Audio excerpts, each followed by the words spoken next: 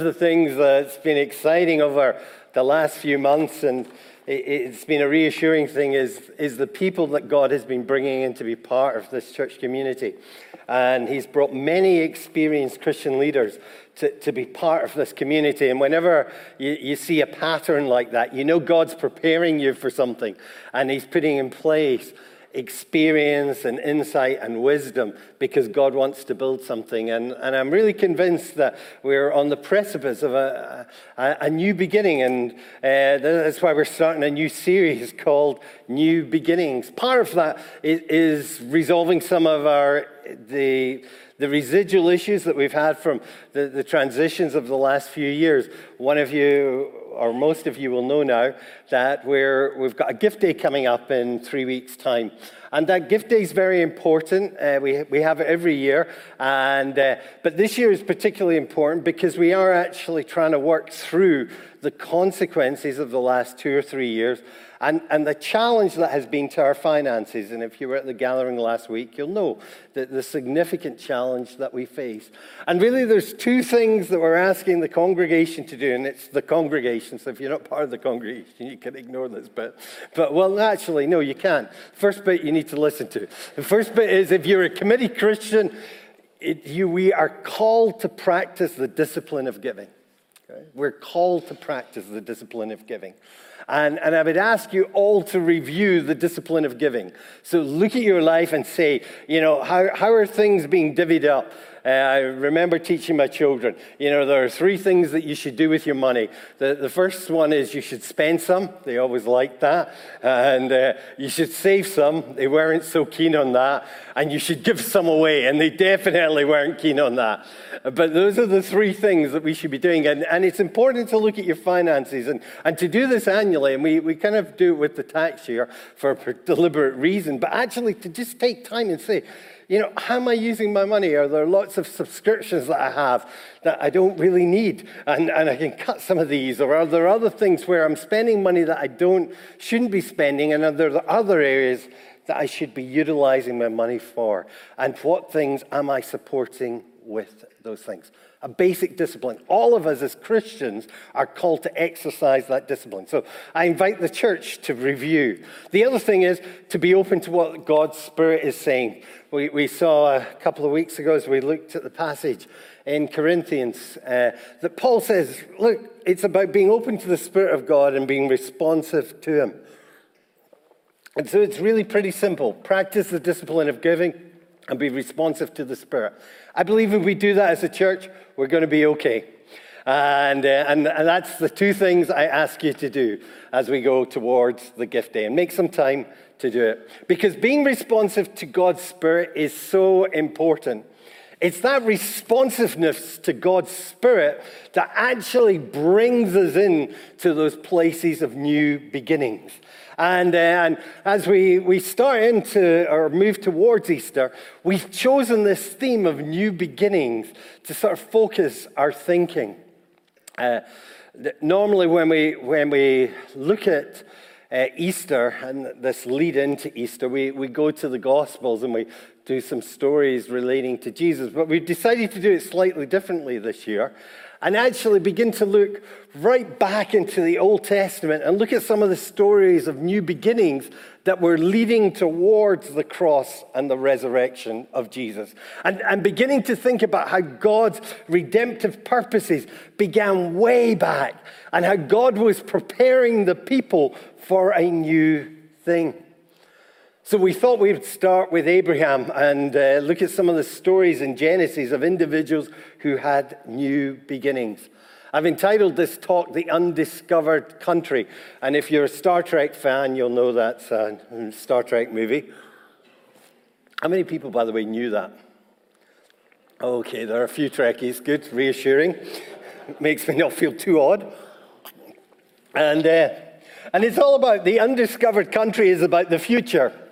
It's about what God is wanting to bring us into. And here we have Abraham, who's at this point where he's sort of looking to the future. And we're told in the passage we read in Genesis that he's 75 years of age. And the writer to the Hebrews doesn't do him any favors because he describes him as half dead, 75 years of age and half dead. You know, I really wouldn't want him in my encouragement group, the writer to Hebrews. You're past it. And you know, maybe humanly speaking, you would look at it and you would say, things aren't great here. He was childless. He was advanced in years. He should be thinking about security and probably drawing his pension and a quiet life. And suddenly, into the midst of this, into this person who has no rights being at the forefront of a new beginning, God speaks. And he says, Abraham, I'm going to use you to bring about a new thing. Although you're in this place, I want you to understand that when faith is united with our lives and our experience, God does new things.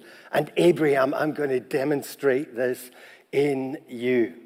And what was birthed here in Genesis chapter 12 is one of the most amazing histories, and one of the most amazing stories of history.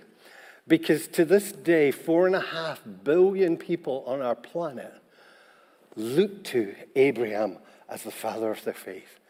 A 75-year-old who was half dead. And now 4.5 billion people look to him as the father of their faith. Think about it. That's what God does when faith is present. And it begins with God speaking. And we're told, now the Lord said to Abram, and you'll notice, I'm going to use the name Abraham because it's too hard to say Abram. But he wasn't called Abraham at this point because he hasn't got his new identity yet. He's not sure about that identity. And God speaks to him. And he says, and he speaks to him in a very interesting way because he speaks to him not in a religious place. In fact, we're told in Joshua, the book of Joshua, that Abraham actually probably was worshiping false idols. He didn't have the worship of the one true God yet.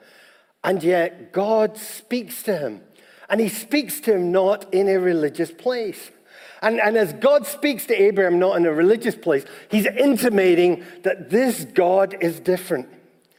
You see, in the ancient world that Abraham was part of, which was probably almost 2,000 years before Christ came, the gods were only seen to reside in sacred places and temples and holy sites and shrines and altars.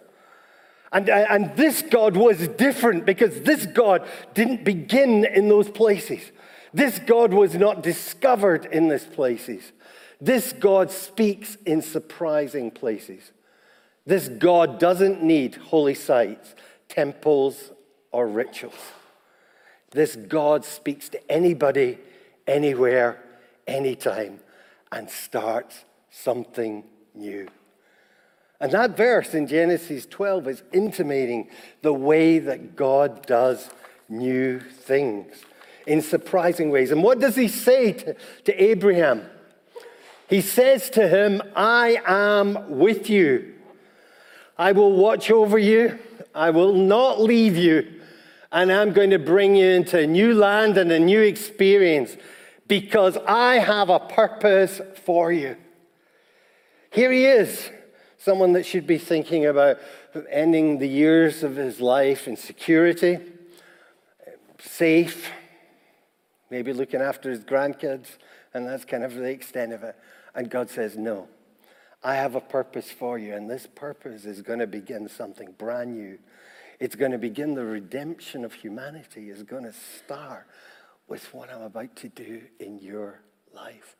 And it's an amazing promise. You see, the thing is, as we move forward as individuals, as we move forward as a church, God wants to say the same things to us. I am with you. And we actually see Abraham leaving his country. If we can go back to the journey, actually. Can we go back to the earlier slide? Thanks. And it's not very clear on here, but there are 3 roads that take place through Israel, or actually across into Jordan. And there were 3 ways that you could travel south. One was called the Way of the Sea, and it went by the Mediterranean on the left. The other one was called the King's Highway, and that went through Jordan and followed down the hills that marked Jordan. But there was a third way, which was the hill country of Judea and Samaria, and it cut the land in two. And it is on that journey, and it's called the Way of the Patriarchs to this day. It was that road that became really significant for Abraham because he was invited to travel that road. And he was going to travel that road, and he was going to discover that this God who had said, I am going to be with you, and I am going to take you to this new place, and I have a future for you. He was going to discover, as he traveled this journey, that this God was going to be his God, and he will be my God. And actually, the story tells us that he traveled to a place called Shechem, and I have a good friend who lives about 100 yards from this very site. It overlooks the great gates of this city, the ancient city of Shechem that Abraham would have walked through. And we're told that he built an altar there. And he built an altar, and I imagine his kids and his family were probably kind of looking, or his relatives were looking and saying, what are you doing? And he's saying, I'm acknowledging that my God has come through. He then goes to a place called Bethel, which means house of God. And he finds himself in this place where he finds that God has been true to his promises. He's fulfilled his purposes for him as he's gone into that future. And it's amazing to get there. I was at a conference yesterday in Edinburgh, and it was right next to where I went to university. And I don't know if you keep junk like I keep junk, but I have my matriculation card from, I won't tell you when, but it was a few years ago. And I'm much younger looking, by the way. Not that much younger you're looking. But you know, I've kept it. And I've got photographs from that time, and I've kept it. And you know, if you look at it, you can say, well, what's that about? And I can say, well, it's a time that reminds me of something. And if you begin to talk about it, you'll say it reminds me about relationships.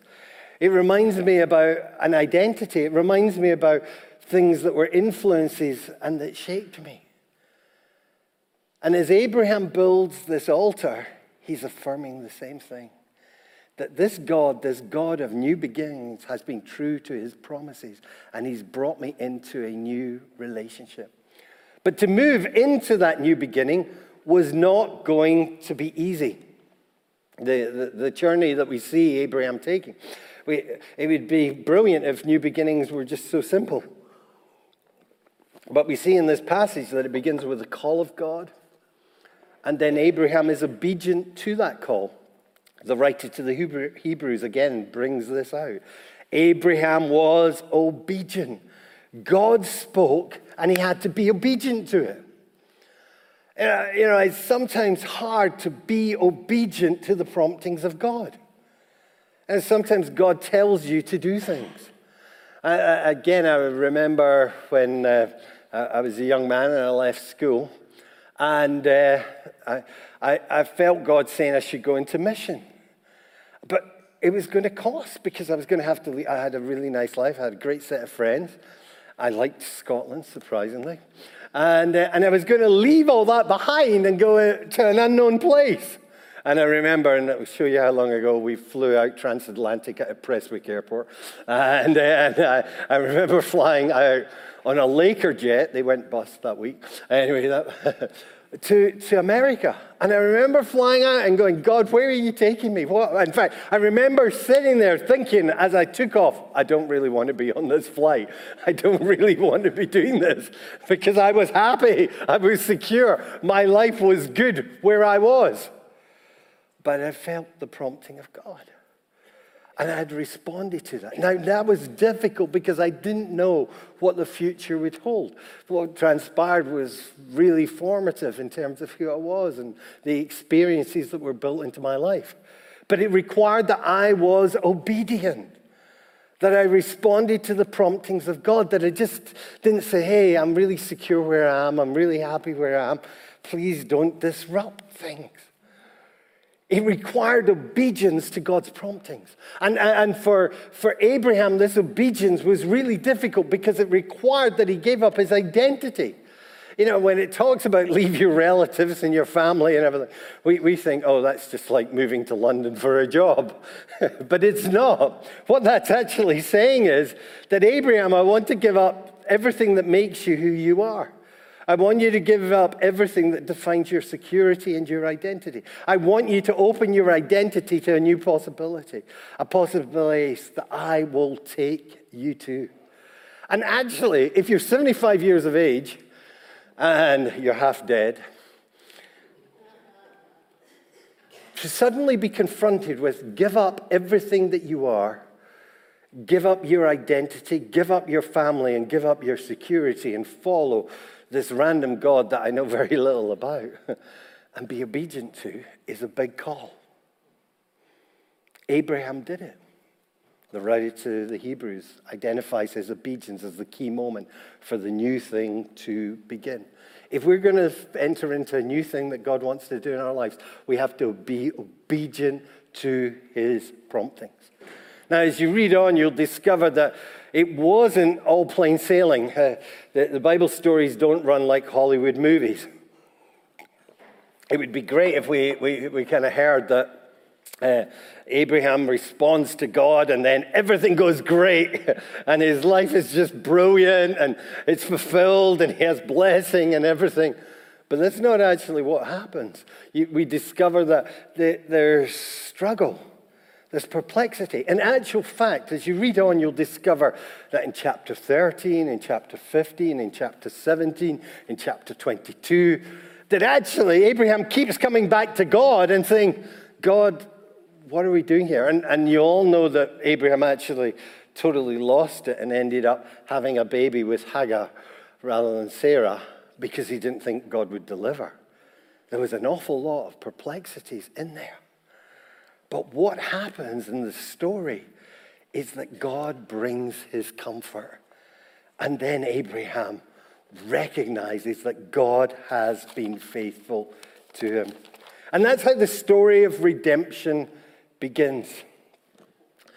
You know, a story that is an innocuous journey, but involves risk and sacrifice. And I don't believe God will do a new thing within us unless we're willing to break with the past and begin a new life under his direction. I don't believe God will do a new thing unless we are responsive to his promptings. And again, I speak to the older folks here. It's easier if you're younger, generally, to be responsive to promptings because you've not got that much to lose. But as you get older, there's more to lose. And it's harder to be responsive to God. We're more set in our ways. We like things in a particular way. But God speaks and risk comes. And then God says, are you willing to take the risk to do a new thing? To be part of a new beginning. The story of redemption is Abraham being obedient to that call and responding to it. God then makes this promise to him. And he says to Abraham, he says, if you do this, I will make you into a great nation. I will make your name great, and I will bless you so that you can bless others. He promises Abraham this amazing thing, this thing that for Abraham must have just seemed completely unrealistic, humanly speaking. And he wanted Abraham to understand that what he was calling him to was something that only God could do. Only God could do. One of the things that people have said about the journey of this church is that maybe it's been a little bit too comfortable at points in the past. And that actually we haven't gone to places where only if God comes through will it actually happen. And maybe there's been an element of challenge in recent times to be dependent on God. One of the things I'm loving is our 9:30 prayer meeting. We're only 2 weeks into it. But it's just great to come and pray and say, God, work in the service. And, you know, you prepare your sermons, you prepare your music and things, but then we pray and we say, God, let it be dependent on you and your work. And Abraham was promised something that only God could be dependent on. And then God says to him, I will bless you so that you can bless others. Here he is, 75 years of age. And God says to him, I'm going to bless you. Now, we love that. Great. I'm going to get blessed. That's brilliant. And I want to be in that place of blessing. And that's brilliant. But then he says, so that you can be a blessing. He's not saying to Abraham, here's your retirement, here's your pension, He's saying to Abraham, I am going to bless you so that you can bless. I've reached that age, well, I haven't, but some of my friends have, where they're retiring, shockingly, and discussing their life. And it's good that people are able to retire these days. But it raises interesting questions about what does retirement look like for Christians? Well, it requires me to go off to the sun and lie there by a pool, kind of chill and, play a little bit of golf, get my handicap down and things like that. I just want you to know that the Bible has no place where it conceives of retirement in those terms. It says if God has blessed you in your life, if you've been blessed with skills, if you've been blessed with prosperity, if you've been blessed with wisdom or ability, God continues to call you to use those skills to bless others. And that all of us are called into that place. God wants to bless us so that we can bless others. And the way that he moves us into a new thing is that he pours out his blessing through his Holy Spirit. And then he says, now go and bless others. Do you know, I believe there is a future in SBC. It's great to have a full church. I know that it means, I better not talk about a second service, but anyway, good to have we've got another messy church going on up at the Haven, which is great as well. So there's lots happening, and it's great to have that. But do you know what? God's not interested in blessing SBC so that we can just feel blessed. That we can just have a full church, that we can just pay our bills, that we can have nice buildings. God's not interested in that. And the new beginning to which he calls us is not ultimately about that.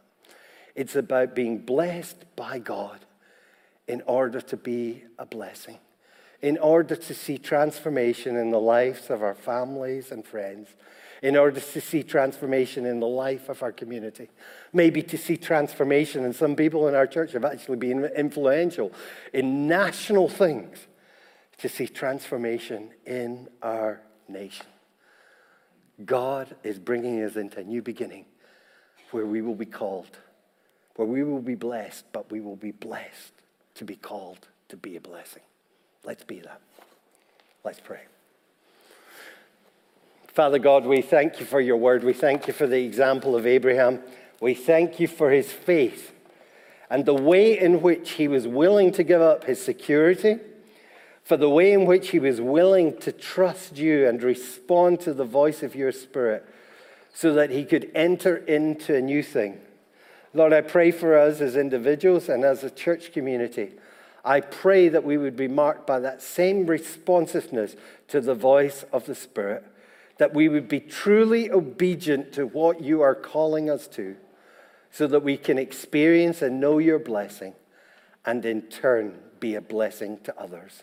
Lord, I ask this in your name. Amen.